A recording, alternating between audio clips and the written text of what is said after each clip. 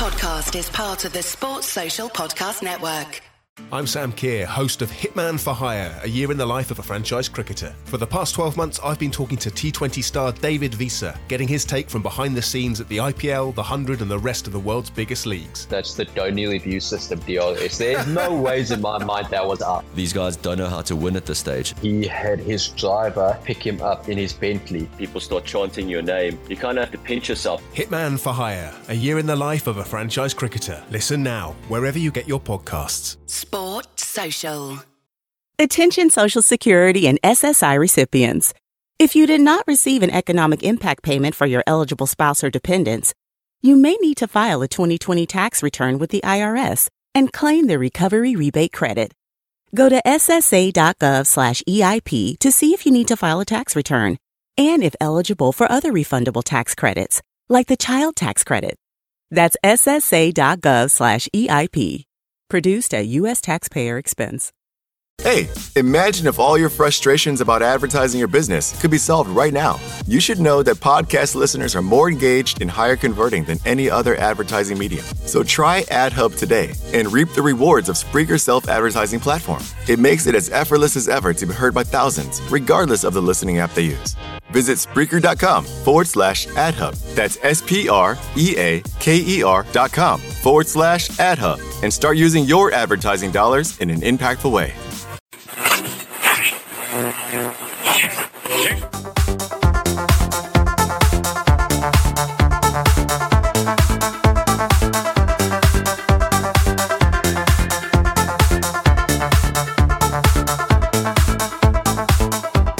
Hello and welcome to the Midweek Fix with me, Jamie Home. What is your second day tripper show of the night? So all thank you for staying with us. As always, the Midweek Fix is brought to you by footballprizes.co.uk. They are back with another belter this week. It is a signed and framed Sadio Mane shirt, which also includes 4 mounted medals. So that's the Premier League, Champions League, FIFA Club Cup and Super Cup medals. It's only $7.45 to enter. There are 99 tickets available and the draw ends next Wednesday. So please do go check them out now. Joining me tonight, we have the hardest working man in podcasting, Gavin Doyle. We have the former Liverpool and Blackburn midfielder, David Thompson, and Conan Doherty from Virgin Media Sport and the Villa podcast. Gents, how are we? Good. Enjoying that intro there, Gav. No, not really. No, I hate being spoken about at any stage or any podcast. So, that's why I do it. I like making. Yeah, I know, and I'm going to end up just handing me notice at some stage because I'm getting fucking sick of it. But no, it's good. I'm in good form. We're towards the end of a lockdown, hopefully. So and golf courses might open. So that's a bonus. That's the main thing. And Conan, I'm sorry, mate. You're making your debut on the show after Aston Villa unfortunately lost tonight, mate. Oh yeah, you haven't heard. I've switched clubs now. Like I'm not supporting Villa. You should be apologising for bringing me on the show with the hardest working man in podcasting and the Premier League player, and then you're just teeing it up with and Conan Doherty as well. It's like, the perfect segue over to Tomo there with the strategically placed picture in the background there, mate. I love it. I told you before it wasn't strategic. You're looking well, Tomo. How's lockdown been treating you, mate? It's just been terrible, hasn't it? It's been exactly the same as everyone else. I think we're all fed up now, and I think Gavin's just said there we're coming to the end of it now, and you can't wait. Just a little bit of normality.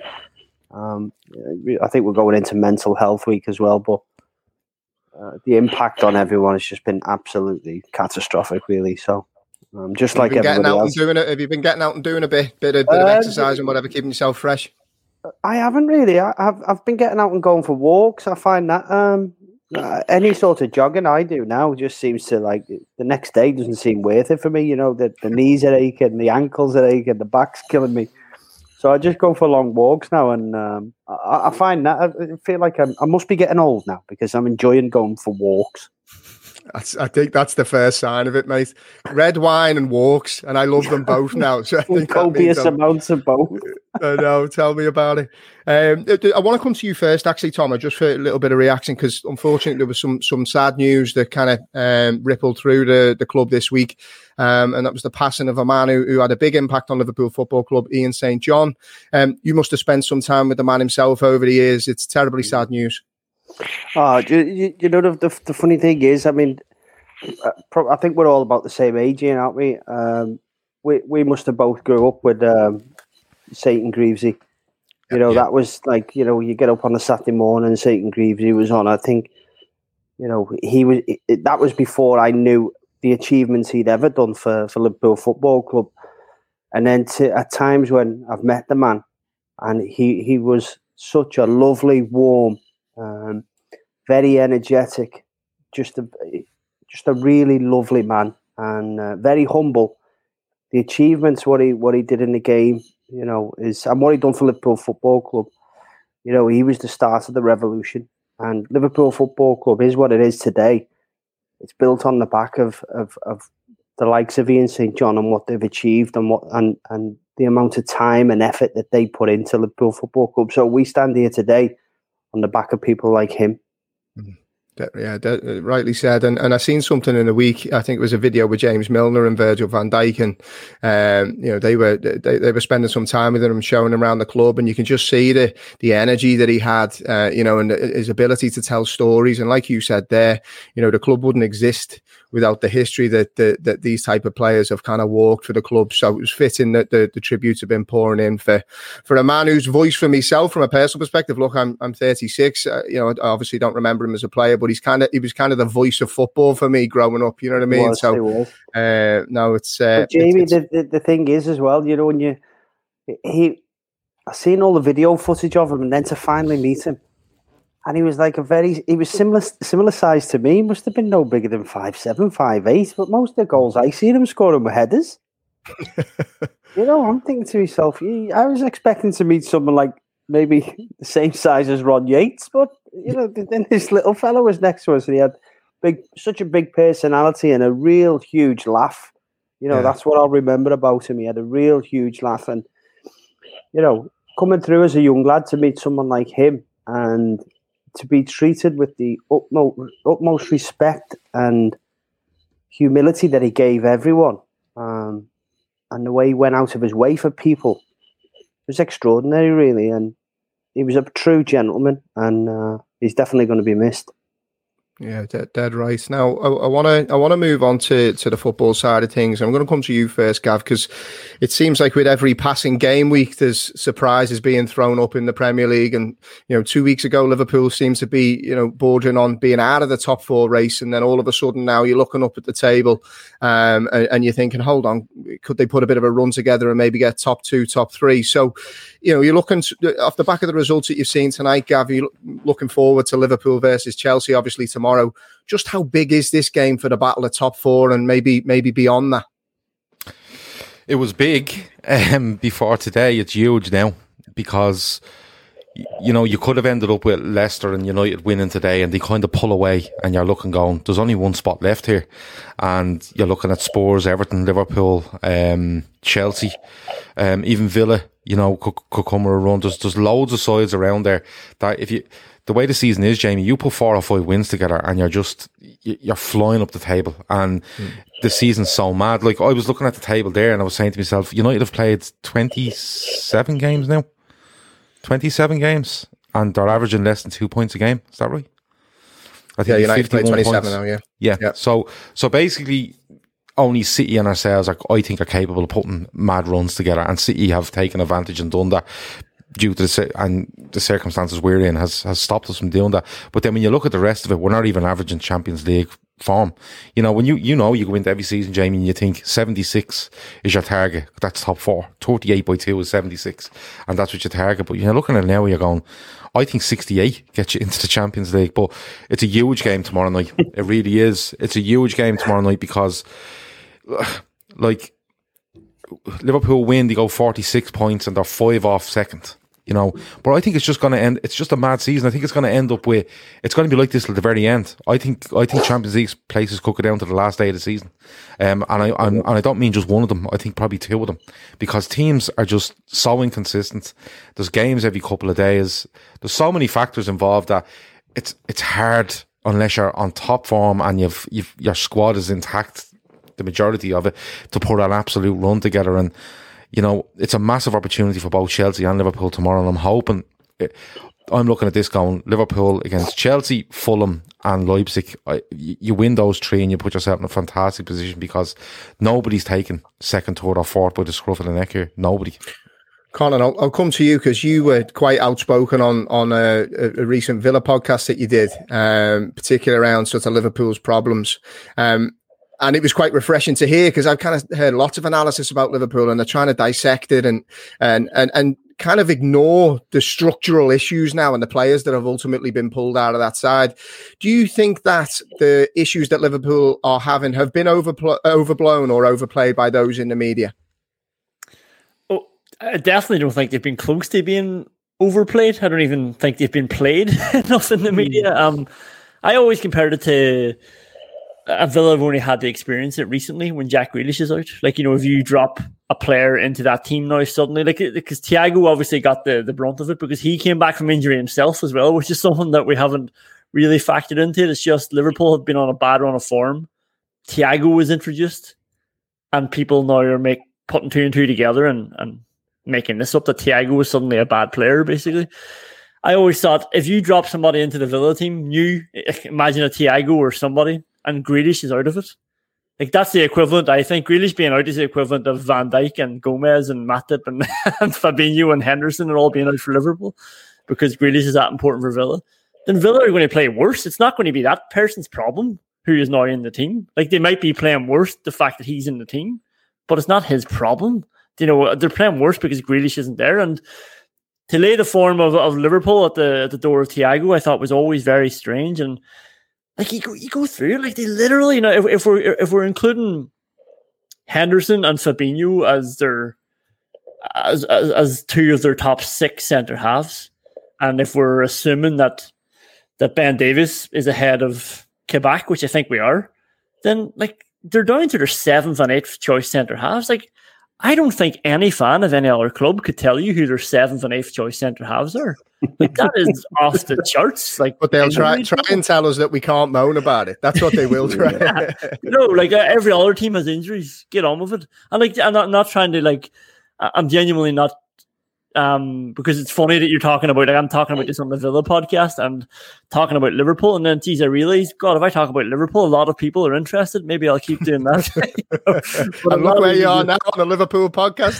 Yeah. So I'm not even just, like, you know, trying to sort of garner likes or fake sympathy for them. I just think it's mad. I think it was mentioned, it might have been Shawnee that mentioned it after he's won at the weekend. It was good to listen to a show where he said actually won again. He was a bit positive, but people had been waiting. No, it was Grizz. It was Grizz talking about his big war speech. I was nearly jumping out of my seat listening to it, and people had been waiting. I had my shin pads and my boots on. I was going to do slide tackles out the front. And they were just waiting to take Liverpool down a peg or two, and like, of course, like, the opportunity has come along now, but it's ridiculous circumstances. Yeah, the defensive problems, now the midfield problems because of that.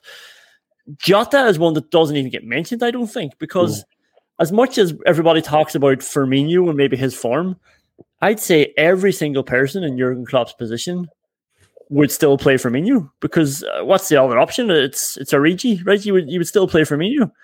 But like, because Jota's not there, it's not putting him under pressure. It's not giving him a chance to freshen it up. It's not giving another option in attack. And this has been happening all season. Like, I genuinely don't remember a team having such bad luck with injuries. And like, yeah, so I don't think it's been close to being overblown. Where do you sit on it all, Tomo? Because obviously you've got one foot in the Liverpool camp, fan, former player. You've got one foot in the media camp. Where do you kind of sit on Liverpool's problems, and what do you think's obviously been the root cause?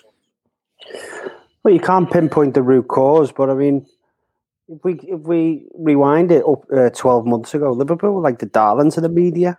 and it was only we were getting all the VAR decisions, and everyone was moaning, saying it's a bias, it's a conspiracy for Liverpool to win the league, and then you flip that on its head in 12 months down the line, and they can't wait to jump all over you and pull you to pieces, and all the rumours about Klopp ready to leave, and it's just trying to destabilise Liverpool. I think if you're not a Liverpool fan, another team's fan, and you want you want to pick a time when your opponents or nemesis are going to win the league after a 30-year wait, it's going to be during a global pandemic.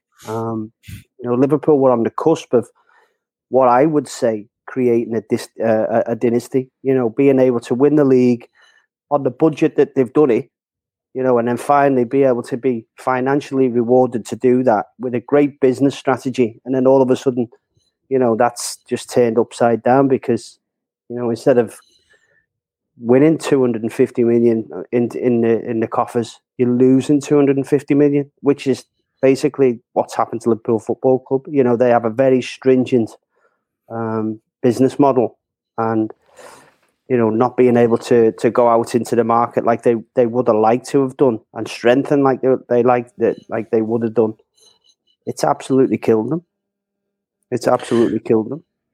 Do you think, Gav, if you look at this game and if you look at Chelsea, obviously as the opponents, obviously Tuchel's come in, he's changed the shape, 7 clean sheets in the last 9 for them. They're a tough nut to crack. With Liverpool's kind of perceived problems, against teams that like to sit in a low block and try and condense the space, do you think that there's a bit of a blueprint now to kind of beat Liverpool or at least stop them winning at Anfield? And do you think that Chelsea will kind of play into that, or do you think that they'll try and, because I know they've been very much possession based since he's come in. I think the lowest that they've had is kind of 53%. I think that was against United. So they're going to try and keep the ball. Or do you think that he'll kind of revert to maybe some of the tactics adopted by teams that have been successful at Anfield and kind of sit back and look to stifle us? If you watch Liverpool's last 3 or 4 home games, Bar City, everyone has come and sat in and, made it really, really, really hard for us to play, stayed really tight, and known the way our defence was. Like Colin says there, I don't know how many, we might be up to 20 different centre-half combinations at this stage, and I don't care how good. Ese último McNugget me toca a mí porque soy la mayor. ¿Y eso qué tiene que ver? Los mayores se respetan. Eso no existe, ¿cierto, mamá? Ya, quédense tranquilas. Aquí hay otra cajita de McNuggets. Respeto, ¿viste? No hay rivalidad cuando hay McNuggets deal. Hay un deal para cada salida familiar en McDonald's. Compra uno de tus favoritos, como unos McNuggets de 10 piezas, una Big Mac, una Quarter Pounder with cheese o un Filet-O-Fish y te llevas otro por $1. Por tiempo limitado, precios y participación pueden variar. Válido para un producto de igual o menor valor. Henderson or Fabinho is at midfield. They're not centre-halves, and you will get chances against them. And clubs have seen that, and they've seen a drop in energy from Liverpool, which is understandable. Drop of form is okay, but when there's a core of it, probably 7-8 players there that are just being asked to play every single game. You can't, not in the schedule that we have at the moment. Chelsea, I don't like Tommy Tuchel. I never have, and I don't think I ever will. Is it one of those irrational dislikes, or is there? No, I think it's. Do you know what I think it was? Do you remember? It's definitely this. Do you remember when we played Dortmund at Anfield in 2016? The UEFA Cup, and Tuchel's in charge, and Dortmund score, and he's jumping all over the place, and he's nearly getting Liverpool's bench's face, and he's trying to be Jurgen Klopp. And I just took one look and I went, no, not for me, never. And it's 5 years later. I don't know how many games I've even watched him manage, but every time I see him, it's just irrational. It's just I can't let it go. I just can't.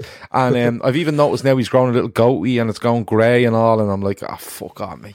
But to be honest, no, I just don't like it. But in fairness, he's come into Chelsea. Looks like he's stabilised a bit. He is changing things around. I think it's going to be difficult to pinpoint what Chelsea will do, even from the lineup, because they have changed from a 4 to a 3. He's dropped players in, he's brought players back. Giroud's getting a little bit more of a look in and stuff like that. I think it'll be hard. But we keep saying this, Liverpool are there to be got at. and not many teams come and have a go to get at you. They'll just take that one or two chance that they get and look to be solid. I'm hoping to see a difference in Liverpool just with players coming back. The likes of Keita, if Jota is back, just that little spark of energy, because I think that's what's been missing from Liverpool. When Liverpool get a good energy about them and a bit of drive about them, they're very hard to stop. And I don't care if you sit in. We watched Liverpool, Jamie, for the last, 2 seasons where most of the teams sat in. Just sat in and they'd no intention of trying to attack because we Van Dijk and Gomez, and we won games. So Liverpool can beat a low block. I think that's a bit of a myth that goes around that we can't. I'd love to see Chelsea come and have a go. I think it'll be a very very tactical game though. Klopp against Tuchel, they know each other inside out. So looking at Chelsea, we can get at them and they can get at us. It's not going to be a 0-0, I'll put it that way. I think it'll be quite an open game. There'll be chances, but I think probably the first 20, I think you'll probably see both teams sitting off and taking a good look at each other. And hopefully, I'm just praying to God. I can't even get it into my head the thought of that man managing the team to beat us. I really can't. There's some comments coming in on the chat, Gav, that you need to let it go, mate. It doesn't look like it's good for your health. No, 5 years on. 5 years on, I can't. And you know what? He hasn't even been in the country a month, and it's just now. And like he came on the telly there earlier. I think it was obviously a press conference. I just turned it off. I don't know. I don't care what he has to say. I can't look at his head. I just can't. It's such a strange thing to be so passionate about. Like, I have no opinion on Thomas Tuchel myself. Like, it's weird. It's not. It's just. He stuck in my head that night. You know when Liverpool won, and you it was an amazing game. It was an amazing finish. The Lovren header at the end. It was brilliant. And like I always remember myself just seeing him on the telly and roaring at the TV, like literally roaring at Tommy Tuchel from like 150 miles away or whatever it is. And like, I don't know, I just haven't let it go. He's gone off and managed other sides. I don't watch him, but then he showed up, and the minute he showed up I was like, here we go again. This is not good for me. It looks a bit cheesy to me. I mean, I was intrigued when obviously Chelsea brought him in, but he looks a bit cheesy to me, and he sort of reiterated that when he did that to Hudson-Odoi the other day. I thought that was a cheap shot at a young kid.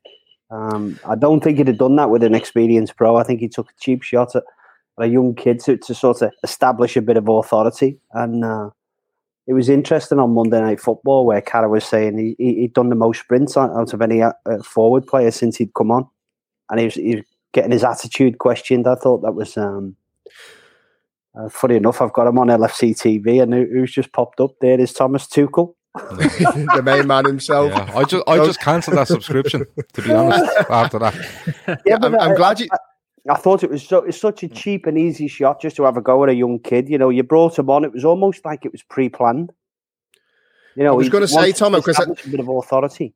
Because I had that on the agenda because I wanted to get maybe a player's perspective, something like that. It kind of feels like he's tried to draw a line in the sand or give it the big I am and kind of use him as a bit of a scapegoat. Have you ever experienced something similar as a player where a manager is basically, tried to put his balls on the table and make him look like the big man, or maybe the opposite to that where, they've put their arm around you when you were expecting a bollock, for example, and they surprised you? There's nothing that springs to mind there, Jamie. I know you put that in the topics, but thanks for reading the agenda, mate. I appreciate that. It doesn't always happen. Sorry, what was I going to say then? No, sorry. I lost my train of thought there. What I was going to say. Go to someone else and come back to me in a minute.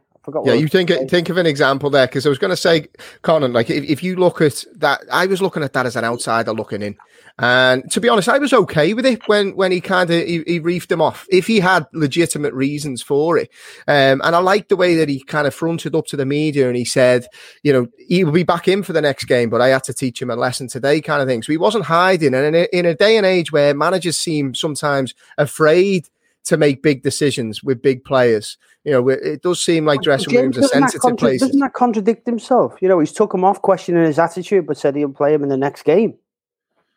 Whether it was a tactical thing, I don't know. And he wanted to make that point. So you said there that Carra maybe was talking about him making sprints, but I think he was talking about the counter press. There was opportunities that he passed up, and maybe he just wanted to make a point. I think from my perspective, I thought it was refreshing to see a manager not afraid to be bold, because it just seems maybe in today's game, people are scared of upsetting the dressing room. You know, there's big characters. I remember Mourinho doing that once at Chelsea when he first came in.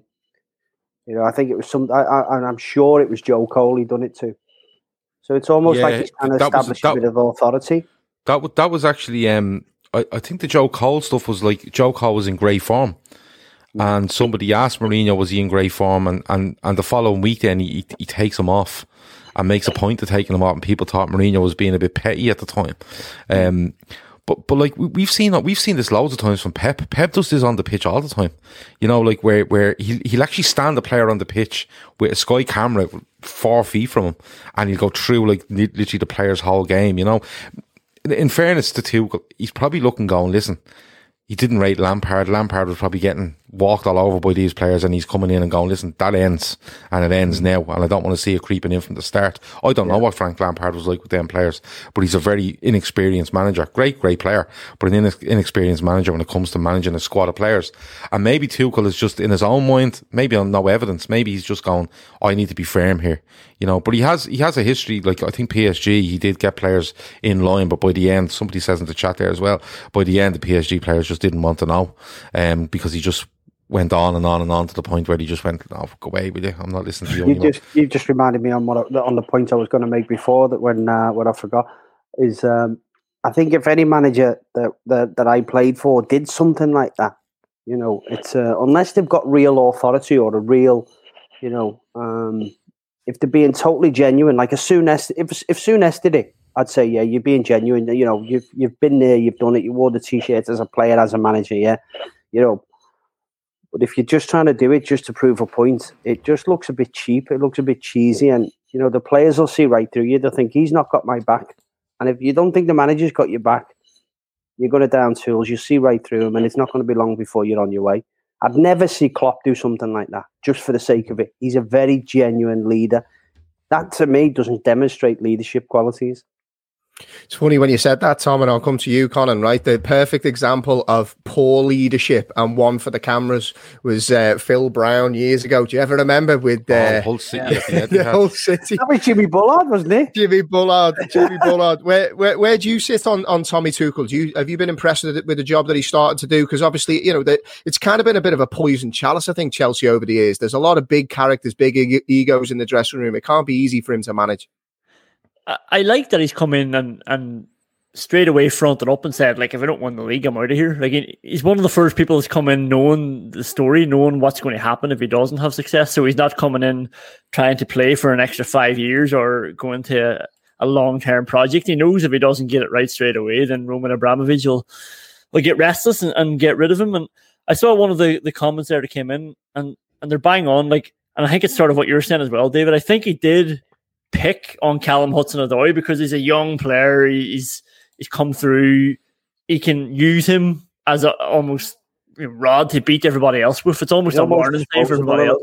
He's almost a little bit disposable, isn't he? Yeah, that's it. And he's not going to act up either, like, too much, because he's still a young lad trying to break through and trying to get, like, this manager's giving him a chance. So I don't think he would have done it for a bigger star, but in a way, then I almost like that, because if we were all managers and we thought that we would get an effect out of that, then we might do it. You know, and the fact that he's done it very early on in his career, like, that's the only window he probably could do it. Like, Lampard tried to start criticizing the players later on, but after a year and a half of not doing that well, then you're like, oh, hang on a second, mate, you're not doing that well yourself. It starts turning. Kind of felt like he was throwing people under the bus, and that's not a place you want to be. And also, he did that in a much more bitchy way. Like, in a way, I almost respect. He got a little bit petulant, didn't he? Yeah, like he was coming out and he was basically lying. He was trying to sort of present this front to the media where he said, you know, I'll take the blame on the outside. But in the same interview, whilst talking to the media, he's saying, But, the players are to blame. So it's like, I'll take the blame, but don't tell anybody. It's really the players. And in a way, I almost like Tuchel for just saying, yeah, that shit wasn't good enough. If he does that again, he won't play. It's like, well, you know what? At least everybody knows where they stand, and he's not trying to get away with it like Lampard was. Exactly. Now, Gav, I want to come to you. I felt a bit sorry for Frank at the end there. He's like, the start of the season, after the signings they made, they were one of my dark horses. I thought these have got real potential to win the league. They swapped the keeper, they got the centre half, and the front players they signed. You were expecting big things. I thought these are going to be a real threat, and to see them languishing where they were was very disappointing. It was almost like Frank had too many options and just didn't know what to settle on. I didn't know whether it looked to me like they weren't players he wanted to sign.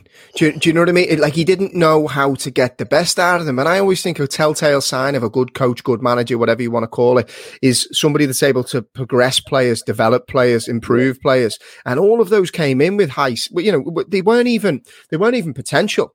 Kai Havertz, for example, was one of the most sought after midfielders, attacking midfielders in European football. And then he looks lost. Timo Werner was exactly the same, completely regressed. Doesn't look like he can trap a ball at the moment, and that's a big telling sign for me. See, for me, that shows you the German league is so weak. I don't think it's as good as what everybody thinks it is. I think you've got Bayern Munich and then anyone else below that. I think it's a weak league. To look as well as them two players did in that league, and then to come to the Premier League and struggle so badly.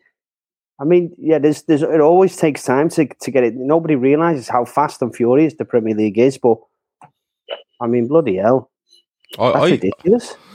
I don't know if I felt sorry for him because, like, he does. People will argue whether his signings and stuff. I think his appointment was a PR exercise. I'll always remain that way because they have a transfer ban and he's the one that'll garner support from the fan base. With Lampard coming back.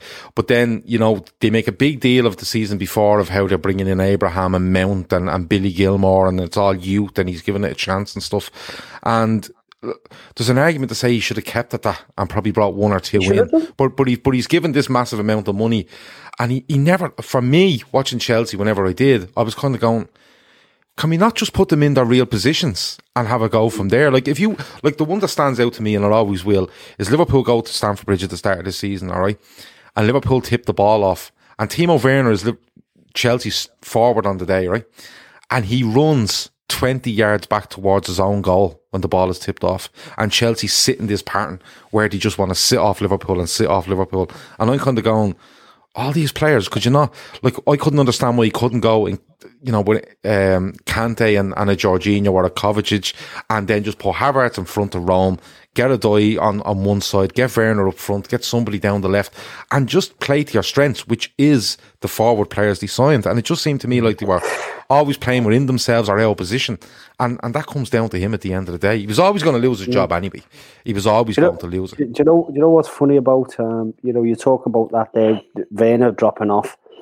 And to play against Liverpool, I think, is one of the worst things you could ever do. I've watched Liverpool play this style for 4 years, and I think if you want to counter Liverpool, surely, and Pep Guardiola's tactics, by the way, when he came to Anfield not long ago, was absolutely perfect. They put the four attacking players on the four defensive players. Then they pushed the centre midfielder right up. I think it was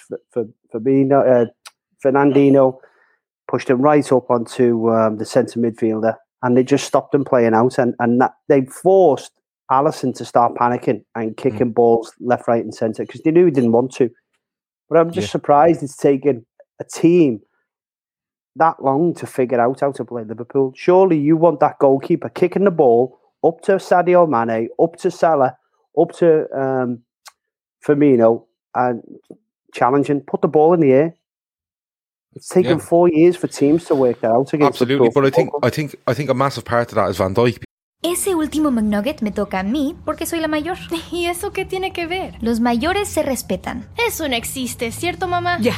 Quédense tranquilas, aquí hay otra cajita de McNuggets. Respeto, ¿viste? El no hay rivalidad cuando hay McNuggets deal. Hay un deal para cada salida familiar en McDonald's. Compra uno de tus favoritos, como unos McNuggets de 10 piezas, una Big Mac, una Quarter Pounder with Cheese o un Filet-O-Fish y te llevas otro por $1. Por tiempo limitado, precios y participación pueden variar. Válido para un producto de igual o menor valor. Because Van Dijk is so cool in that he'll just, and managers have said it, he gets the ball, he just takes it out of his feet and he just hits 60 yards. He hit 60 yards diagonals and they're beyond that press. I think it was Arteta, wasn't it, Gav? He was like, you can have the best plan in the world, and then Van Dijk basically is pinging balls to players. Yeah, he's breaking your press with 60-yard diagonals that are just but if he can't get on the ball, if you're playing three up front and then you push one of the wingers on the fullback and then you push your centre midfielder up on the holding midfielder, it's a total block. You go man for man. You're forcing Liverpool then to have to play long balls, put the ball in the air. As soon as the ball's in the air, it's a 50-50 ball. You've got a chance of winning it back. You push your defenders in. Rather than dropping deep, playing this like come and park in the bus, you've got more chance of going at it against Liverpool than you have parking the bus.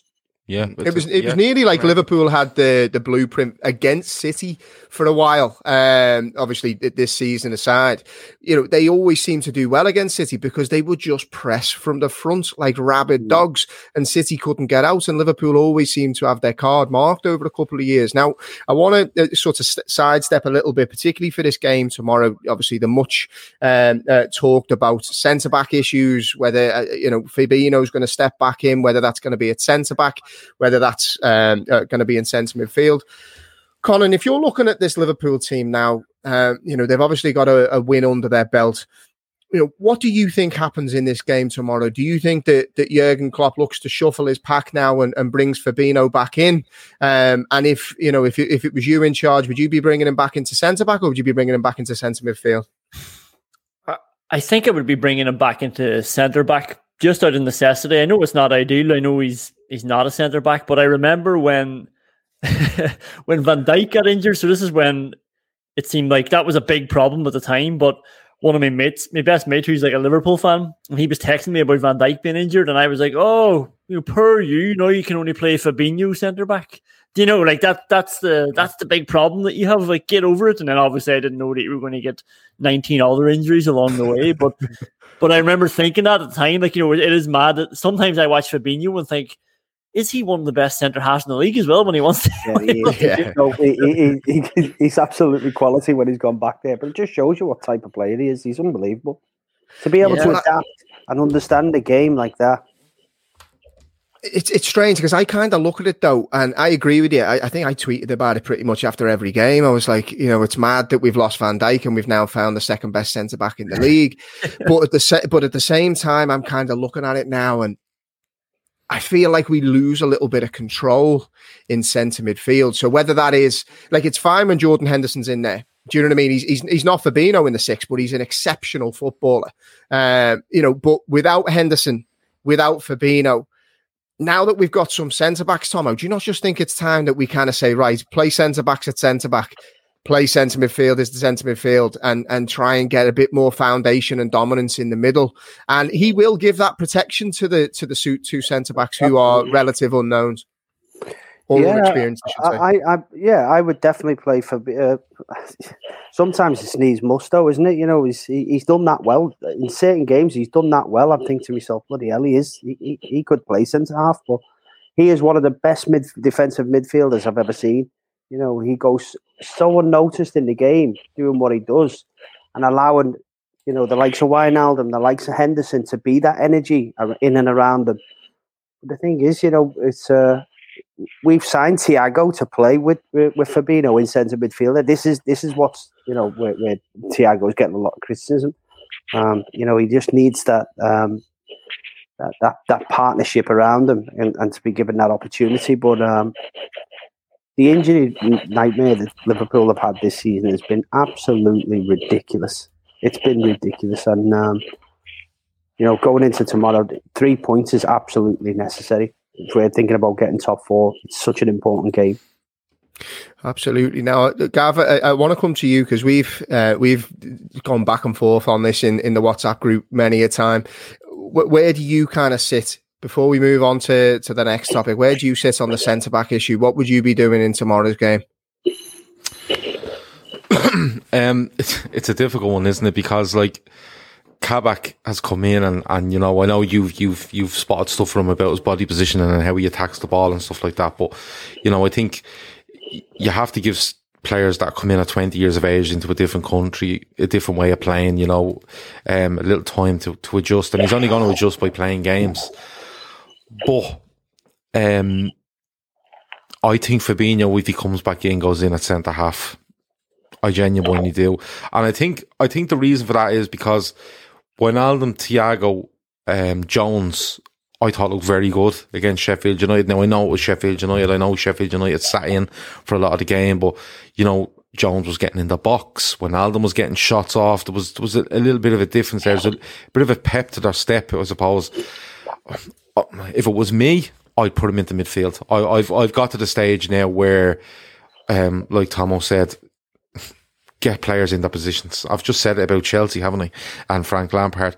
Get players in their positions. And as I said, if it was me, I'd put Fabinho into midfield and I'd take one of the midfielders out. I'm not really bothered which one it is because he can go in at the 6 and you can move Wijnaldum forward. You can come in at the 6 and you can, you know, take Wijnaldum out. You can do whatever you want. Fabinho gives you that option. And the more, for me, you play 2 centre-backs as centre-back, they need to get an understanding going. I've no problem going Phillips and Kabak. I really don't.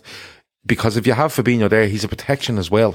You know what I mean? He's a natural number 6 that's a protection, and he's a new body in midfield that'll give us that bit of energy because, like, we don't know what Wijnaldum will turn up tomorrow. I thought he was brilliant the other night, but he's played so much football, Jamie. So much football. Yeah, he's played a lot. You know, and then you have Thiago that's been out for 3 months and he comes back. And listen, he's a world-class footballer, but he's been thrown in at the deep end where, listen, you're going to have to play every 3 days, mate, and you're going to have to play the majority of every game. You know, the kind of way. So, and then you've Curtis Jones, who's progressing very, very well, but Curtis Jones will have a bad game in him because he's so young and he's so inexperienced in what we do. You know, he's learning all the time, don't get me wrong, but you have to expect at some stage that Jones is going to throw in a terrible game, or, you know, a 5 out of 10 or a 6 out of 10 when you're expecting a bit more, especially in the position we're in. So for me, I'd go Fabinho back in midfield, but I think if he's back, I think he comes in instead of Nat Phillips. It's a tough one for Nat Phillips because you can't really ask for much more than what he's given us, to be honest. I think the big thing for me is if you get Fabinho back into midfield, it allows. See, I'm the world's biggest Thiago fan, right? So I don't want to see Thiago doing doggies across a pitch, trying to close big gaps in midfield. I want Fabinho sat there, sweeping up everything. Fabinho, one of his most underrated qualities is his ability to step out and press. He's really aggressive in how he presses, and he dominates and wins the ball high. And what that allows Thiago to do is just pick up little smart pockets where he can get on the ball and influence. And then you've got a Gini Wijnaldum on the other side, who technically, you're not going to get a more complete midfielder. So for me, I'd be looking to get him back in. Now, I want to move on to a slightly different topic, and Conan, I want to come to you on this one. And this is very much around the effect of no crowds. And you'll obviously be able to talk about this with your Aston Villa hat on. You know, you look at the way that your team have been, and I have to say this, I'm not just saying it because you're on the podcast. I actually really enjoy watching Aston Villa play. Apologies, I know tonight didn't go so well, but over the course of this season, I've really enjoyed watching them play. I think they play with a freedom. Jack Grealish is probably not my favourite non-Liverpool player, if that makes sense. But I've seen Villa play in a way away from home. They're so free. They're so brave. Do you think that is in part down to the fact that we're playing in front of empty stadiums and the fact that they can just go out and express themselves with no kind of fear of failure in a way? It's really interesting because when Villa were flying there, like until about 6-7 games, you would sort of stuttered a little bit. They're still doing all right, but we were amazed at how many just players they had willing to take risks, and that's not common for Aston Villa, especially over the last few years. And I always thought like Villa Park is the best place and the worst place in the world at the same time. As soon as it's not going well, the crowd's on top, and a lot of the players, especially in the last decade, have crumbled with that. And genuinely, I thought the no crowds, was suiting Villa, and it was suiting their style of play as well, because Villa can counter attack well, but they're they actually like to slow the game down to their own pace because they have Grealish, so they want to sort of use him and they want to have players around him. So, and their way of defending as well to try and keep the ball a little bit so they're not under constant pressure like they were last year. Once it's stretched, Villa are in trouble. Like it was like Leeds spanked them at the start of the year just because Villa were naive and stretched the game. Southampton spanked them at the start of the year. But Villa slowed the game down, and I don't think you do that as effectively when you've got 40,000 people there, Villa Park, urging you on to do something. And you're right, like, yeah, but I think a lot of how they wanted to approach games was control, and I can't but help but think that would be completely different when there's a lot of people in the stadium. Do you know what I mean? I think with like Liverpool, then I know that you might be thinking they're way better with a crowd, and they need that pressure, and they need that energy on top of everything else with a team like Villa. So like it's hard to sort of quantify because I think that I think it suits Villa. I think it doesn't suit Liverpool. But then how many teams is like that throughout the whole league? Where do you sit on this, Tomo? Obviously, with your player's hat on, obviously you've experienced the extra 10-15% that a packed house will give you. Where do you kind of sit on the no crowd and the impact it's having on? Because look, let's be honest, there's been some mad results that have been thrown up this year. Absolutely, yeah. I think if I'm looking at it from a player's point of view, I think most of the games they just look like friendlies, and some of them are actually played at friendly pace, and. I'm watching it. I know what's coming next. I know what move's coming next. I know where he's going to move, and what It's almost like watching a FIFA game. Yeah, it's. I find it quite boring to watch the game, and it's really strange. Some of the games I've been watching here, and I've turned them off after an hour. Yeah. That's how bored. And I don't know. Football without the crowd is not football for me. Most of the teams in this division, you get spared on, but you do have the occasional players. I mean, Anthony Martial was a prime example of that. When the crowd stopped coming in, you've seen the best of Martial for about 10 or 15 games. It was almost like a relief, and a pressure had been lifted off him. He was scoring goal after goal after goal. I think maybe now it's caught up with him a little bit, but some players react, and some players are scared to make a mistake in front of the crowd. But other players, you're seeing them coming out of the shell. But it'll be interesting when they let the crowds back in. Liverpool Football Club is a team that is spared on by the crowd. You get an extra 10-15%. Feed off that emotion, don't they? It's particularly Klopp, yeah. Especially attacking Cop End. When with a packed house there, it's unreal. I mean, the hairs stand on the back of your neck when you hear them singing "You Never Walk Alone." That's enough in itself. Mm.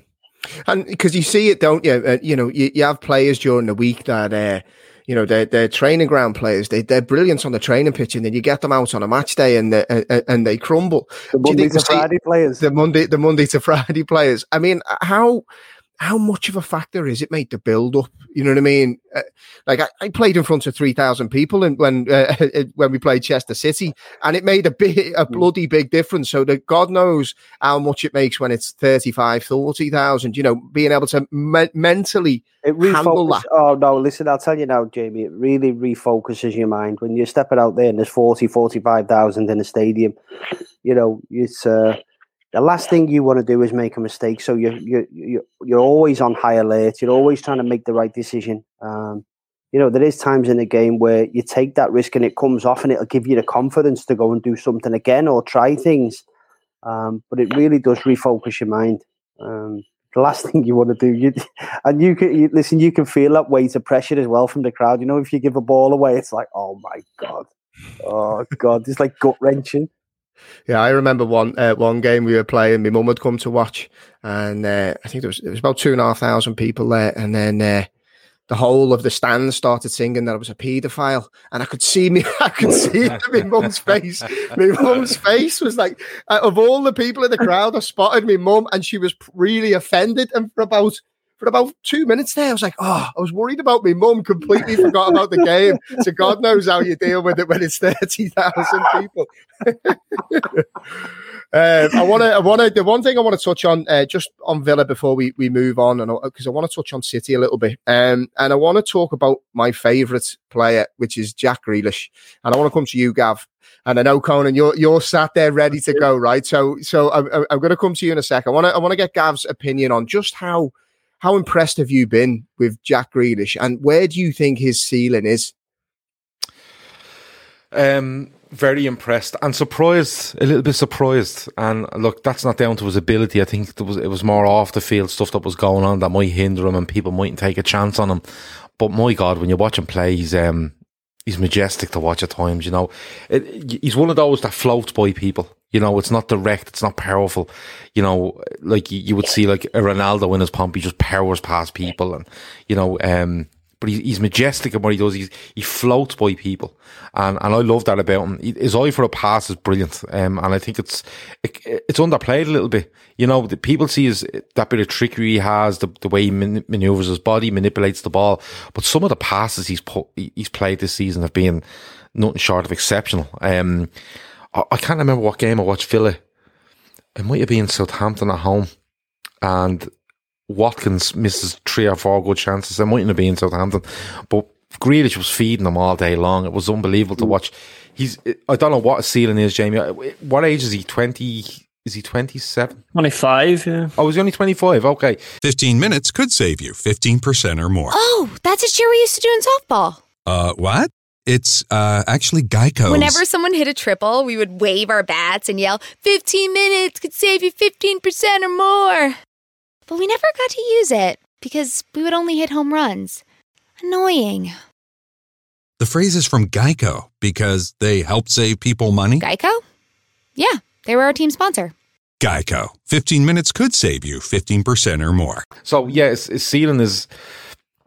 There's a big move in him. There's no doubt about that. I don't know. He was offered to Liverpool a couple of times, you know. For and you know what? I'd love to see him in the Liverpool side. I really would. I'd love to see him in a midfield. You know, like, do you remember the way we used to try play Coutinho in that midfield three? Where you get it to him, but he worked hard, and you know he was good on the ball. He didn't lose it, but he had that spark about him, and he had that bit of creativity. I'd love to see him at Liverpool. I don't know if he'll end up there. I think he has United written all over him, to be perfectly honest with you. I think he's the sort of player United would break the bank for, especially if they don't go back in for Sancho. But he's a brilliant footballer. There's no doubt about that. He's just you can see by him, he's just naturally talented. He's not even trying when he's doing half the stuff he's doing. And do you know what? It would have been easy for him to leave Villa last summer because Villa come up and they're not great. They spend a lot of money. They're not great.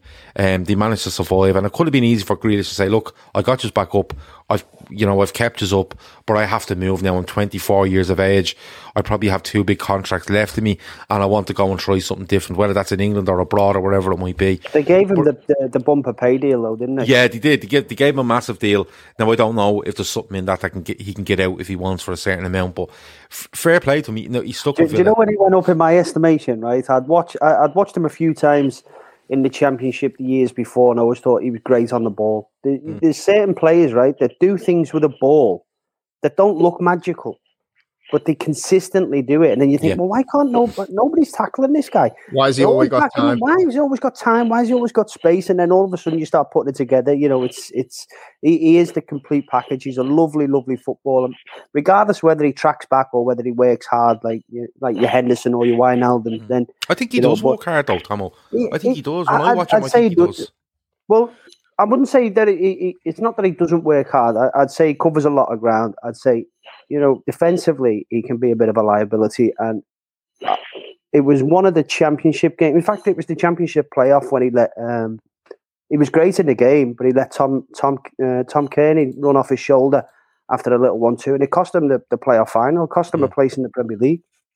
Yeah. But when he went up, in my estimation, was the game against Birmingham when he got the fan run on the pitch, decked him, and he gets up off the deck and then goes and scores the winning goal. Yeah. I thought to myself, you know what? That is absolutely class. It's absolutely priceless. And the lad plays with a smile on his face. day in, day out. He just looks like he loves football, and he looks like he loves having a laugh with the lads. Colin, he must be a hero. He must be an absolute hero. He's living every Villa fan's dream, isn't he, at this stage? Just how good is he? Like, I think he's sensational. I watched him in 2015 in the semi-final of the FA Cup, when one of the few good days that Villa had over Liverpool. And Grealish lit the place up. He was 19 years of age. He was playing sort of off the two strikers. You know, we had Benteke and Bonahor, and you had Grealish sort of in that number 10. Like, Bonahor didn't play that day, but that was his position, just playing that number 10 at the tip of the diamond. And brilliant. Like, ever since then, I've just been this massive fan of him. I remember probably shows, like, the fact that he's my favourite player of all time, easily. Probably shows that you hold him in that high regard, yeah? Yeah. Like, and I was Gareth Barry's biggest fan, for example. Like, you know, total pro, just another great club man. But just like, it's just so much fun watching Grealish, especially the last 2 years, where it's like, I'm enjoying every match now because I know you're always going to have one of the two best players on the pitch, probably. It's like the Premier League suits him. The improvement in his game in the last 2 years is just, it's gone on to a next level. He has gone on to the next level, yeah, definitely. But like, it's funny you mentioned the playoff final that was against Fulham, that one they lost, and Gav talking about his chances to move on. Like, that's been 2 seasons in a row now. I remember Spurs didn't buy him after that season. Yeah. Like, they were another year in the Championship, so it was like, this guy needs to go now. Like, you know, he didn't make it up. He has to go. Spurs put on 20 million. I think it was 20 million plus Josh Onoma, or maybe 17 million plus Josh Onoma. Yeah. I remember people at the time thinking, God, Daniel Levy, what a shrewd operator he is. Like, you know, he's tight with his money, but he gets what he wants. He didn't get what he wants. And like, what a terrible investment that was now, because he would have a £120 million asset sitting on his team. He would probably be in the Champions League, in the run for the league. He might still have Pochettino, but he wouldn't. It's almost as if like they thought there was a little bit of a risk attached to him. United was sniffing at one stage. Liverpool, he was offered to Liverpool twice. I know he has. Yeah. I think the thing with him, and I'll go back to it, like, you know, maybe that is he a bit of a risk. You know, you've seen the off-field stuff, and maybe it's just a case of, you know, he's from that area, you know, if he moved, would he adapt? You know, because we've seen it with Zaha at Palace, you know, when he goes to United and it just doesn't work for him, and he goes back to Palace and he's the best player by a mile, and his form, you know, is a lot better than ever seen at United, and the talk was that it just didn't happen for him in Manchester, and maybe that was the risk. You know, he's a Birmingham lad, you know, he's Villa through and through.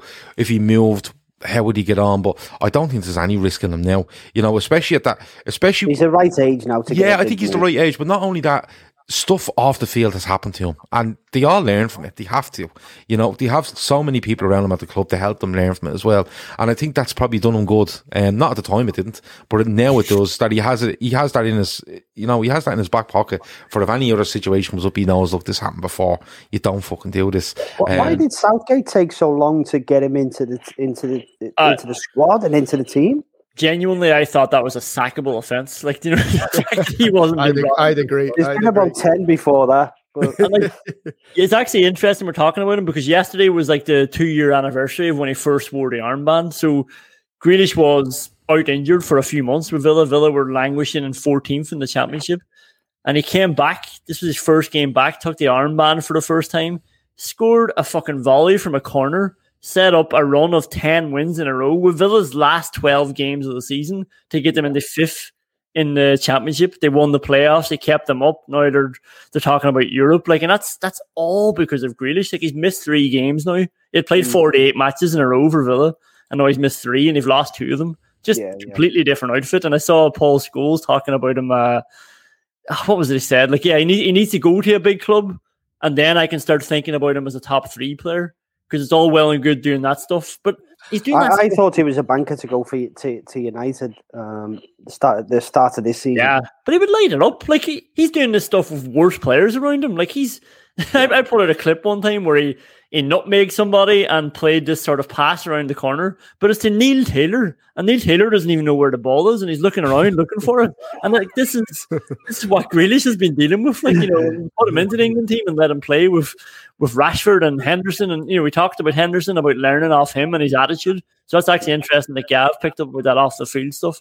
Maybe being surrounded, that would be the one good thing, being surrounded by those pros and serial winners might help him. But apart from that, footballing wise, I don't think there's any limit on him. I don't think there's any problem with expectation on him either, because like if he was to go to Liverpool or United, right, or City, or any of those perceived big six clubs, there's huge expectancy. We know from Liverpool we're expected to win every game. The fan base demands you win every game, and I don't think there'd be a problem with him there, because he literally has the expectancy, like you're listening to Colin there, he has the expectancy of Aston Villa on his shoulders, and has done for probably 3-4 years now on his own. So going to a big club, I don't think it'd be an issue for him. I don't think he's a risk to anyone, but somebody made the point there, who's giving Villa the money they want in a pandemic? And that's a fair point, but if they get into Europe, surely Jack Grealish stays and says, "Look, I captained Aston Villa in Europe as well. It's another year to get out of him as well." So it's one to watch, but I think he'll end up going for big money. Just a quick one, Colin. Would the Villa fans kind of be? I don't want to say okay with it, but would they understand at the end of this season? Obviously, you want to try and keep your best players, and as you said, he's your favourite. Would it kind of be an understanding amongst Villa fans that, if he does get a move to a massive club playing consistent Champions League football, it's kind of with your blessing, if you will?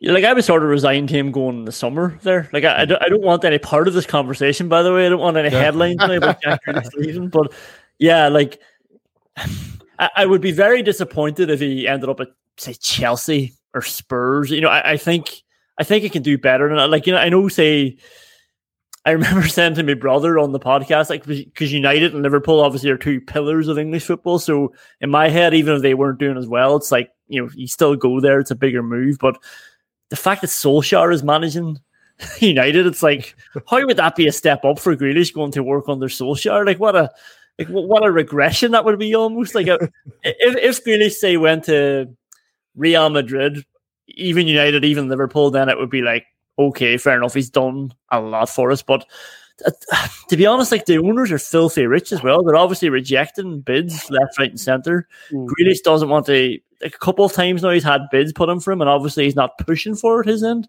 He might want to go, and they're obviously paying him a lot of money. So it would take something special to see him go. And yeah, so in my head now, it would be a big club, a big move. And yeah, I couldn't begrudge him, but God Almighty, I dread to see the day, because he's basically been my life for the last 6 years. You wouldn't believe, you see, when my girlfriend found out he was only 25, she thought I was the biggest loser on earth, because she's heard me talking about this guy for 6 years.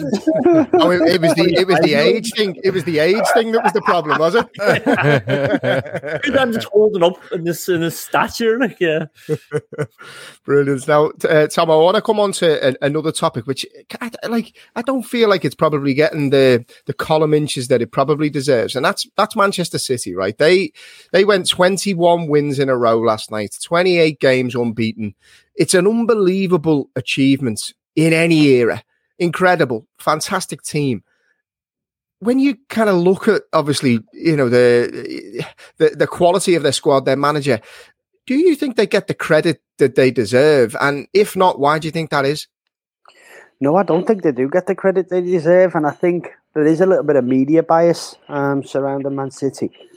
You talk about what's happening with Liverpool now. People look ready to jump all over them when they're going through a bad spell. But when they pipped Liverpool to the league and they did the treble that year, it was hardly talked about. It was there was teams talking about Liverpool's achievement, getting 98 points, 97 points, and not winning the league. Then it was that City had done the treble. I thought that was a fantastic achievement. Absolutely ridiculous, they get, and we knocked them out the quarterfinals. Was that the same year? Was it? Year before, yeah. Their achievement was just sort of brushed under the carpet a little bit. And what they're doing this season, and they've hardly had the main striker playing for them. Has been nothing short of phenomenal. But I think it's the Pep Guardiola effect. I think a lot of people little bit bitter and twisted over Pep. But what this guy creates is just unbelievable. What do you think it is, Gav, when you kind of look at this City side? I mean, you look at the quality that they had on the bench there last night, just to read out some names, right? They had Stones, Foden, Fernandinho, Gundogan, Aguero, Torres, Zinchenko, all on the bench. Do you think there's a little bit of snobbery or bitterness, like Tomo says, towards the embarrassing level of riches that the club has? And do you think that kind of works against them a little bit? Oh, 100% does. As much as we begrudge it, if Manchester United had that quality of squad, you just go, Manchester United are, an institution, and look what you've seen them grow this from whatever amount of years ago. There's always going to get that, City 2008, I think they get taken over, and we've seen since then the steady rise, and they win that first title in 2012, and they've won whatever it is 5 since or whatever. But it is a fantastic squad of players. There's no doubt about it, and that's why I said earlier, I think only ourselves and them can do some sort of mad run where you literally go, like Liverpool last season, played 29, won 28, lost 1, something like that, or drew 1. Ridiculous, 79 points after, I think we dropped 2 points or something. It was mad, crazy after 27 games. But when you look at City, they have achieved so much. And look, I'm going to be honest with you, I do begrudge them a little bit. Simply because of the money that they brought in and just the spending power they have, and it's just a case of throwing money. The amount of money spent on fullbacks and centre backs and whatever else. Don't get me wrong. There's some players I love watching from them, like the likes of De Bruyne, Mahrez. I love watching. I think he's a fantastic player. And they have really, really good players. They have a really, really good squad, and the begrudgery, like Tomo's right. When we didn't win the league with 97, I think people were, looking at this going, this is just domination now. This could, we've seen United dominate in the 90s and part of the 2000s. You've seen Liverpool do it in the 70s and 80s. I think people, while being excited by City for so many years, just looked and went, this is domination now. This is going to be, non-stop. And I think people kind of were hoping Liverpool would do it just to break what they thought would be a monotony. But Liverpool do it the next season, and you've seen what happens to us. But with City, regardless of where that money comes from, they still have to go out and play football, and they do it brilliantly. They're 28 games in a row. Is that what you said, without being beaten? Yeah, 28 games unbeaten. Yeah, across all competitions. Yeah, and they've won the last 21. The last 21. Yeah, straight 21 in a row. Ridiculous. Yeah. So, but look, don't get me wrong. A fantastic football team, but they're always going to have. It's not a shadow over them or a cloud over them. It is a shadow. It is a shadow. Yeah, maybe shadow is the right or wrong word, but they're always going to have that over them, because no matter what they do, into this year or next year or the year after, people are always going to go back to. But look, you're only there because somebody came in and pumped 2 billion quid into you. It's the financial fair play cloud. Yeah. I have PenFed, that's a fact. I have PenFed, that's a fact. My credit card purchases get me cash back. My credit card purchases get me cash back. No one else gets these rewards. Sergeant, that is just plain untrue. What in tarnation? Sir, PenFed's PowerCash Rewards card isn't just for military members. Anyone can get cash back on all purchases. Ah, Figgins, you've ruined my favorite song. PenFed Credit Union. Visit PenFed.org/PowerCash. To receive any advertised product, you must become a member of PenFed, insured by NCUA. That's what it is, and you didn't do it organically. Now, I don't think there's anything on organic in top level football anymore. There's just not. It's just money. But when you see these top clubs all have big money, but when you go in, that's different level stuff. That's a country backing you. You're always going to have that thrown back at you. But if you take it on face value of the football they're playing and watching them, yeah, they're brilliant. My two favourite players watching this year has been Grealish and Foden. Yeah, Foden is amazing. Oh God. They play football like they're playing in the park, the pair of them. They do. Do you know what I mean? Complete freedom, aren't they? Yeah. Colin, there's one thing that's come out the back of this City kind of dominance, if you will, and there's a lot of things in the newspapers and online at the moment that it's bad for football. Now, the narrative being pushed there doesn't really make sense to me, because when Man United were dominant, there was never any talk of it being bad for football. So What's changed? Is it purely, like the lad said, is it the money aspect? Because United have certainly spent a fair I think they've spent $1 billion there or thereabouts. So they're certainly not penny pinching.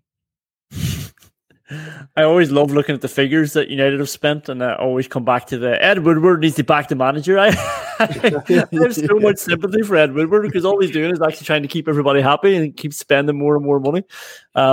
Obviously not doing an amazing job, but he's spending a lot of money. But with City, you see, you boys talking about them there as well, and I know I'm feeling it now. Every time I talk about City or think about City, there's always an element of who gives a fuck about City. Like, I think that's the problem as well. It's like, who cares? You know, like they're just. I know people talk about the Etihad and the crowd there and stuff, but if you had this club where I think that it meant more, or it was obvious that it meant more to so many people, I think it's not as bad. Like, for instance, remember they were talking about the Saudis taking over Newcastle, and obviously the same with City. There's some terrible implications from that, like in terms of football, in terms of wider things beyond football.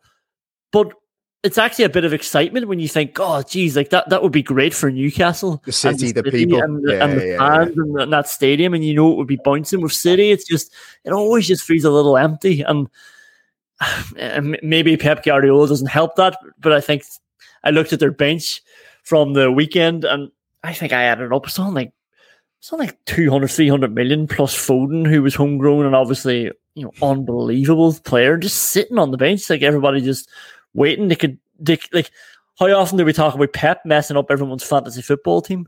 Because they can. Like, it just doesn't affect them. Like, you take those same injuries that Liverpool have, and City just have a surplus of superstars that they spent. Like, they're something like their back four, like not even the goalkeeper, their backup back four cost 200 million.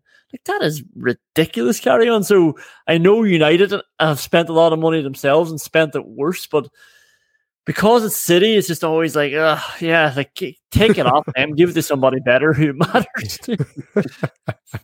So if I had to, because there's two topics I want to finish on, lads, right? If I had to kind of go around the room now, Leicester are struggling a little bit with injury. They've dropped more points tonight. Everton, I would say, look kind of well equipped at this stage. Obviously Manchester City are home and hosed. If you had to go around the room now and kind of get everyone's predictions in terms of top four, I'll come to you first, Gav. Who's your money on at the moment? If you look at the fixtures, because Liverpool have got a favourable fixture list, I think, once they get Chelsea out of the way. Who's your money on at the moment, and who do you think's the biggest threat to Liverpool in terms of that top four race? Well, see, you're obviously home and host, like you said. There's so many teams in there, Jamie. It's so hard to predict this season. It really is. Like, I don't know how many people in the chat or how many people between the four of us do like the pools every week or try to predict 6 fixtures, even the result, not even the score, just the result and win at the end of the week, because it's just insane what's going on. As I said before, like, there's one team in this league that are averaging over 2 points a game. That's ridiculous. 27 games in, it's ridiculous. But when I look at it, for Liverpool, Jota back is key. Fabinho back is key. Keita could be key. Coming back at the right time and having some form and just bringing a freshness to what we're trying to do, I think is huge for Liverpool. I think one of the major factors of this season is just the amount of minutes in players' legs and how quickly they're having to do it, every 3 days. I think it's been huge on them. It's not just that; it's on that's on the back of having a 2-week break, 2-week pre-season rest. Yeah, it's all culminated, hasn't it? Obscene, really. At times, Liverpool this year have just looked a little bit mentally fatigued, not physically fatigued, just mentally fatigued. Like, they look like they've had enough. Yeah, I agree with you, and I think that's why you've seen them drop points and lose games to teams that they should be at home, because the other side gets a little bit of a little bit of encouragement by seeing Liverpool, and Liverpool, not even physically, like Tomo says, mentally, we're going to have to go out and do this again, but I think those players coming in could be huge for Liverpool. I worry for Leicester. I think the loss of Barnes is big, and they've drawn tonight. I think their injury record is I think they're second. They're second, yeah. They're second to us, yeah. But having said that, I think I seen something the other day. I think their injury record is half of ours, but it's still significant, which is crazy. You know, you look at United. I don't think United are any good. I'm being honest. I don't think they're any good. I think they're top heavy, and I think that they've used that to their advantage. I think they're due a blip. Say again. I think United are due a blip. I've been waiting for them all season. Yeah, I think they might be, and like people say, you figure Liverpool out, do you stop them? I think teams might be starting to figure United out and sitting in a little bit more against them rather than trying to attack them and seeing them as vulnerable. Chelsea are in with a massive chance for me. Liverpool, Everton are definitely in there. I think Villa are still in there if they can put a couple of games together. Anyone puts a couple of 3 or 4 games together and they're right in it. They're absolutely right in it. But if you were to ask me to pick a top 4 now, that's definitely what I did, mate. Yeah, City, Liverpool, United, Chelsea. Oh, Liverpool second. Good man, Gav. Love that. Yeah. Tomo? I'm going to go City, Liverpool, Leicester, Chelsea. No one picking Everton. Colin, what about you? Tomo just knocked United out of the top 4 there, which is... I've been waiting for their blip all year because I just think they're shit. No, I agree. I remember the massive high that they got when they went to join top there earlier in the season. When they won the league a few weeks ago. Yeah, I remember when they parked the bus at Anfield. That was just like, oh God. Remember doing a podcast thinking, am I overstepping it here? But I just said, put this on record. They won't be within 10 points of the title, and I thought at the time Liverpool will still come second because. 10 points at the time seemed like a big thing because City were still way back of all the games in hand. Yeah. But I just knew that was only 4 games of a blip for United and they're out of the title race, and we knew that would happen, and it happened even quicker than I thought it would, and City progressed even quicker than I hoped they would. But I agree. I think United are shit. Like, I think Solskjaer's shit. I think United's options are incredible. I think they should be doing way better. So I still think they'll come top 4. I think their default is just like they're good enough to be top 4. They'll beat teams when they should be beating them for the most part. And I think I actually agree with Gav.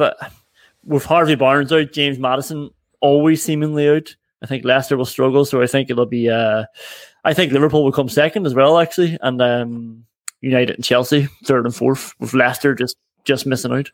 Oh, lads, I'm loving this optimism tonight. Nice one. Absolutely buzzing off that. There's one final topic, right? And while I've got a footballer on, I want to ask the question because it's been grinding my gears ever since it's become a part of the modern game. So, Tomo, this idea that you touch somebody in the penalty box, just touch them, any contact now, and it started, and I haven't let it go. I'm not afraid to admit that. Danny Welbeck. This is Danny Welbeck. Yeah. I can't let it go, Gav. I just can't let it go. You thought I was bad with Tommy Tuchel. Fucking strap yourselves in, boys. I can't let it go, right? Ever since that day, for me, football changed. Danny Welbeck, right? There was contact on him, don't get me wrong. He took 4 steps, fell over, and got a penalty. That changed. And when that was given, that changed the landscape. Where do you sit on this, mate? Because for me, I think it's an absolute farce. Well, to be fair, I think there's been a few times as well when I've looked at Salah this year, who's gone down, very easy. I'm sick of seeing players go down all over the place and fucking roll around on the floor. Do you blame them, though, if the pens are being given for it? Yeah, I fucking do. I'm sick of it. You know what I mean? There's got to be some point where the lads have got to own up to themselves and say, you know what, that wasn't a pen. Stop fucking cheating. Yeah, if someone's come in and smashed you, took you and then the ball, then it's a penalty. But stop going down all the time. It's like it's almost now you can't even physically just fucking touch someone. Yeah. It's absolutely obscene. What I'm sick of seeing as well. This is why I'm turning games off after an hour. Every time I look up to the screen, there's a player on the pitch rolling around. It takes him 2 minutes to get up off, and it's not even a foul. But he's rolling around. Whether he's going down to get a breather, I don't know. Then you come to the end of the game, and it says 3 minutes injury time. When it should be, because the game stopped that much during the game. It should be 10 minutes injury time. And then you put your VAR on top of that. It should be 15 minutes. This is what I'm sick. I'm sick of watching football at the minute. Someone needs to get a grip. If these players are rolling around on the floor or feigning injury, feigning contact. When you look at the replays, they've not even been touched. Sometimes they're holding the wrong leg. It's fucking embarrassing. So I'm with you. I'm with you. You know what I mean? If a player does go to VAR and it looks like he's not been touched, or you can see that he's hardly been touched, but he's rolling around on foot, he should get a yellow card for that.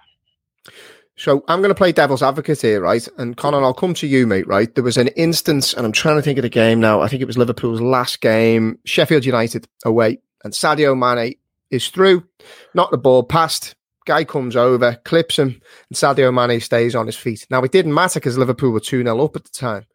Now, off the back of what Tomo said, and I agree with him, I don't want to see it. I don't think contact in the box should be a penalty.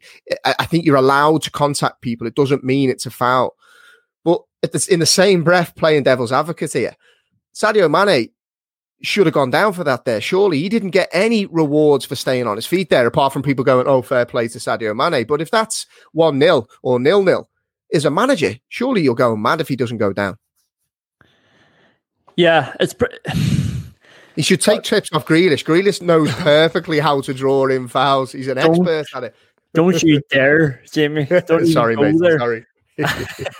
No, but it's probably the legacy now of people going down, like what you're talking about, Grealish or like Llorente for Leeds against Villa there, went down, he rolled around and it looks terrible. So now the sight of somebody going down, and even that statement, somebody going down, it sounds weak. It sounds like you're cheating, whereas the reality is sometimes you're fouled, and they are cheating. But not all the time. If Sadio Mane stops there, for instance, if it stops you, but the thing is, the reason he didn't go down is because he knew he'd already kicked the fucking ball out. So we knew it'd be embarrassing if he went down. The ball's already out the fucking goal kick. But honestly, and I know you were talking at the weekend, and Gav was advocating for referees to be mic'd up. A lot of it just comes back to a referee doing his job. You would, in an ideal world, a referee should still be able to say if that's a foul or not, whether or not the player's gone down, and then they wouldn't feel the need to have to go down, and then we wouldn't have an argument of, Do you know the other thing what I don't like is when they go to VAR, why they don't show it in real time? So you can pick up super slowed down version, makes everything look worse. It down, and then you can find a contact, and then just show it in the real time. Don't show it in slow motion. Just show it in real time. But it often just goes back to again. There was an incident tonight where Ollie Watkins should have had a foul, and he was cleaned out of it. And one part of he's frustrated because VAR hasn't decided to look at it. But then you realise, but hang on, why isn't the ref just fucking giving the foul? Because he's leaving it now, just thinking, somebody else will look at it. But for VAR, there's so many other questions. They have to overrule. They have to, is it inside the box? They have to come up with a few more reasons to come in, whereas the ref should just be able to decide if someone's what is your opinion about VAR then, Jamie? I despise it, mate. I absolutely despise it. I feel like it draws all the emotion out of football, and football without emotion is dead for me. And I know that sounds very dramatic, but I'm a very dramatic person, mate. You may know that, especially if I've had a Guinness like I have here. But no, on a serious level, I just want to see it used for goal line technology. I think that there's absolutely has to be used for that, for serious foul play, and for ridiculously obvious offsides that take a second to realise. If you start drawing lines on a screen, I just don't want to see things for kneecaps and elbows. It's not what I want to see in the game. But Jamie, that's what you're seeing in England. And this, we spoke about this. The incompetent English refs. It's not. It's they're trying to do something different because they think they can. If you watch. I said this the other night. If you watch Liverpool against Leipzig next Wednesday or whatever day it is, right? And there's an offside decision. It'll come up on the screen. It'll show you two lines and it'll say he's offside, and they move on. Right? They're not drawing lines. They're not having a game of spirograph. They're not doing anything like that. They're literally just showing you two lines on the pitch and going, see the red one? It's beyond the yellow one. It's offside, right? It's become a joke, right? And someone's asked me in the chat, do you think Salah dives? Yes, I do. And I think loads of players dive. And Tomo's right. It's actually stupid to watch at this stage. And why are they doing it? Because, and as someone else said in the chat, you have the likes of the former referees on Sky. No, you have the former referee on Sky. Who's the fella on Sky I know. Walton. Bloody Peter Walton. Peter Walton's on BT. He's on BT, but everything he says, they give the opposite decision, which is hilarious. And then who's on Sky? Dermot Gallagher, isn't it? He's on Sky. Yeah. So you have that, and they're using terminology like in today's game, it's a penalty, and I'm kind of going, well, hold on, how did we get to this stage? Do you know how it stops, Jamie? Mane goes through there. Talking about, by the way. Yeah, but Mane goes or the English one. Oh, it doesn't matter. Both of them. It doesn't matter. But the thing is, you know how this stops, Jamie? They have all the facility there, right? That if Mane goes through and he gets clipped and he doesn't score and it goes out for a corner or it goes out for whatever it might be, that in his ear they say, listen, he didn't go down, but that's a penalty. Because he has been clipped and it has stopped him from getting to that ball quicker and maybe being able to put it past the keeper or whatever it might be. But they've got to the stage now where you have... So, let's say you're into yoga or Pilates, or maybe you dabble in gymnastics like me. Either way, you know being flexible is key to doing what you love. That's why Smoothie King created this Stretch and Flex smoothie for people like us, with whole fruits and organic veggies, plus type 2 collagen. Make it part of your daily fitness routine to support flexibility and joint health. So try the Stretch and Flex smoothie in tart cherry or pineapple kale. Order online today for pickup or delivery. Smoothie King, rule the day. To be theatrical to get a decision, and they're all playing this game where they should be. Do you remember the one years ago where at Bramall Lane, funnily enough, Gerrard in the box, right? And there's a penalty given against Neil Warnock was manager then, wasn't he? Yeah, there was the centre half. I can't remember his name, but he slides in. He gets in the way of Gerrard. Gerrard goes, Morgan. Sure it's Morgan. Chris Morgan. Yeah. And he gives a penalty, and the reason behind it was, no, you didn't touch him, but you got in his way. You stopped him from progressing with the ball, right? How was that? And I thought it was a ridiculous decision at the time. But when you look now, players are literally feeling something on their shoulder and they're dropping. They're feeling something in their back and they're dropping. They're feeling the slightest touch in their toe and they're dropping. So one, common sense has gone completely over. Because look, Tomo played professional football at a really, really high level. And you know tackles go in. You know guys get caught on the foot in the box, but then the ball, and it's like, look, you play with your mates down the field, and that's never, you're never giving her a pen for that. But so on that note, Gav, that's Tom, the way the game dived? Tom, have you ever dived? Never dived. No. Bollocks. Come on, you must have done. Honestly, you must have dived. Never dived. Thousands that believe you, mate. I never dived. But that's the way it's gone, Jamie. It's we're all playing a game now. It's all theatrical. You have to put in a performance to get a penalty. Istanbul. Yeah. Okay. Was it a penalty? Was it a pen? On Gerrard? Or did Stevie make the most of it? Oh, Stevie made the most of it, 100%. 100%. And I'm glad he did. Would that have been given if it had gone to VAR? Oh, well, I think it would have, but 100% the way the things are gone. But I'd love to see it. I'd love to see it kind of reverse on itself, where a player doesn't go down, gets stopped, and they just call it back, and they say, no, that's a penalty. It's a penalty. It doesn't matter if he's hit the ground or not. That's a modern day penalty as much as a fella jumping on the ground is a modern day penalty. If someone's momentum's been stopped or been, you have to check your feet because someone's made a little contact with you, that's a penalty. I know why the players are going down, because they're getting a little bit of a little tap and they're trying to make it out like it's affected their momentum, and then they're going down. Then it has to be checked, because the players have gone down. But they also know that they're going to slow it down. They're going to slow it down to 20%, zoom in on it and go, oh yeah, he's kicked him. It doesn't matter how hard it is.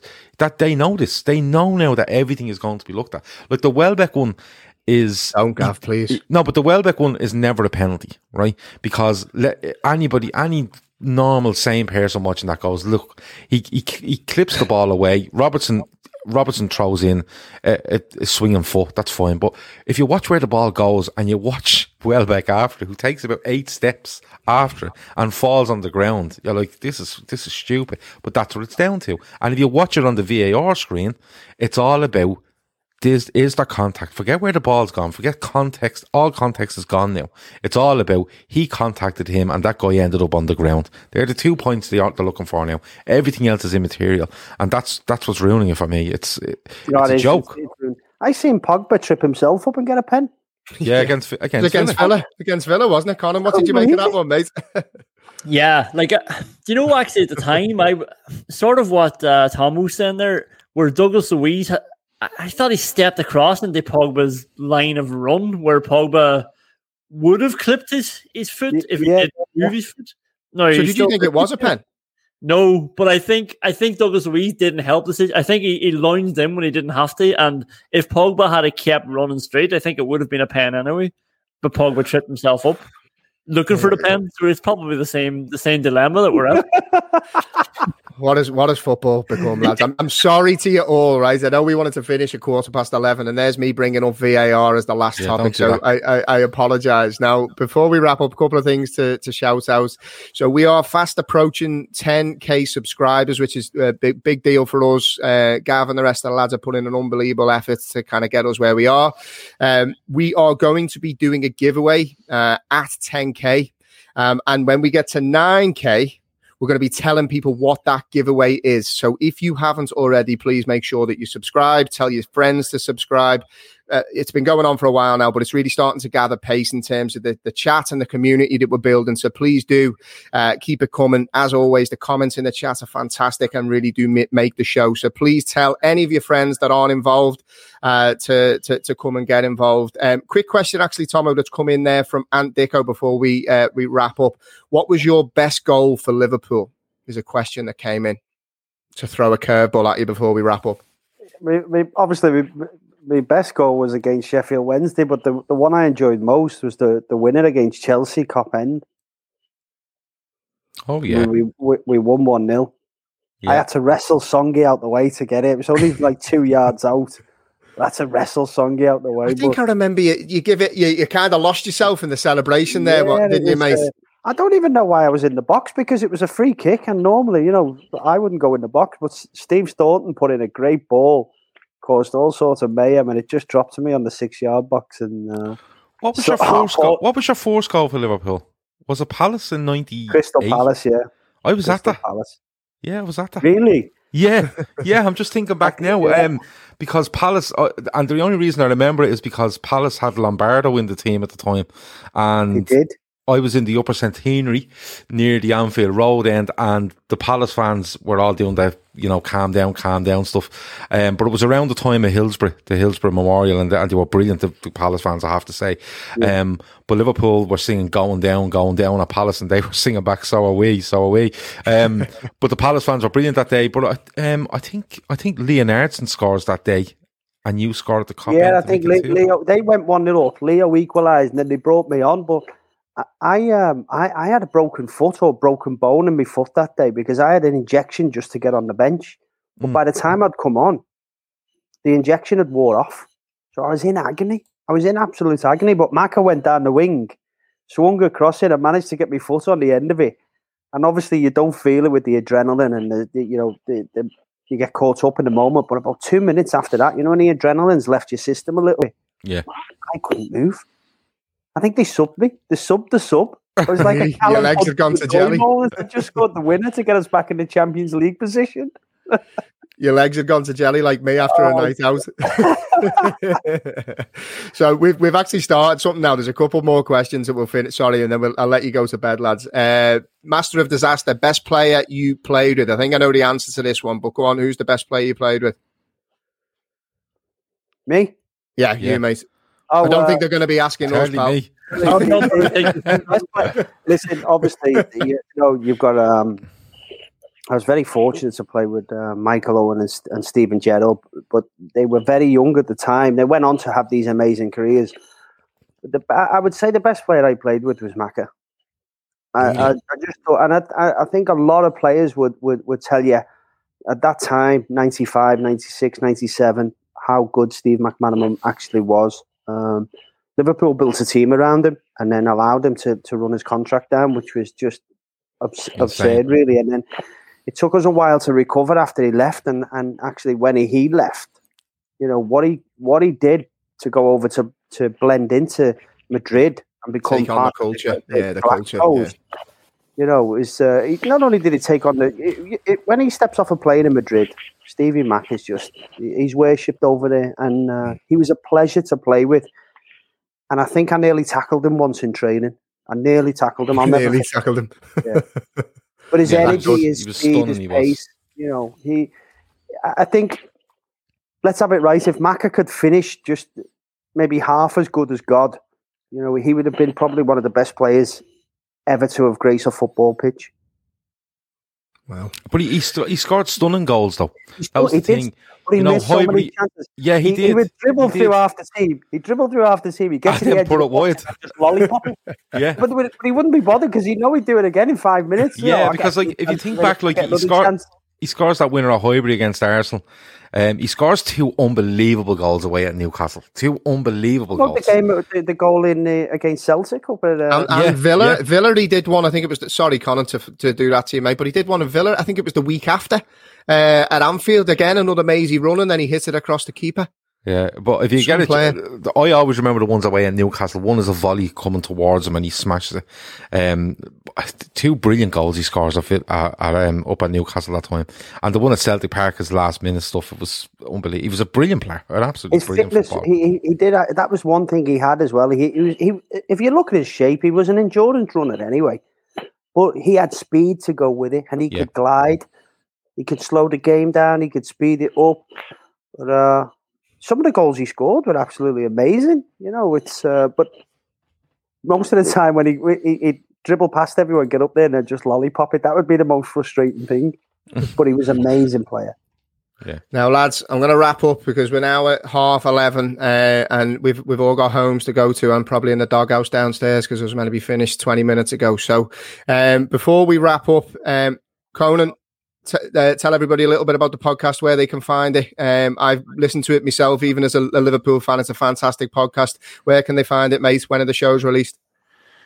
For all the Villa fans that are tuned into LFC Day Trippers, you can find it on the Villa podcast. Well, it's on every good podcast app, and it's just out after every Villa game, really. And it's actually more popular when Villa lose because it's because we record straight after the game. It's often just I don't remember the podcast. You know, that's how worrying it is sometimes. Because it's like, oh Jesus, what have we just said? So I'm worried that we're venturing into Arsenal fan TV territory, but it's good. Yeah, and we'd like plenty of slagging for Solskjaer and United on the podcast as well. If you do want to tune in. People will definitely tune in for that, mate. Finally, shout out to footballprizes.co.uk. Don't forget they have the signed and framed Sadio Mane shirts with the 4 mounted medals. $7.45 to enter, 99 tickets available, and I think the offer ends next Wednesday. Gav, quick one from you. What's coming up for the rest of the week? Tomorrow is the match reaction. Keith, Avi, Pete and Grizz. And Friday, Chris Brack is back with the Friday forecast, looking at the Premier League weekend. And again, I think he's on community service or something. He's on every night this week. Avi, Oscar from All Leeds TV, Matt from the Tottenham blog, and of course Chris, your host. And then of course Sunday will start the week again, the Fatback 4.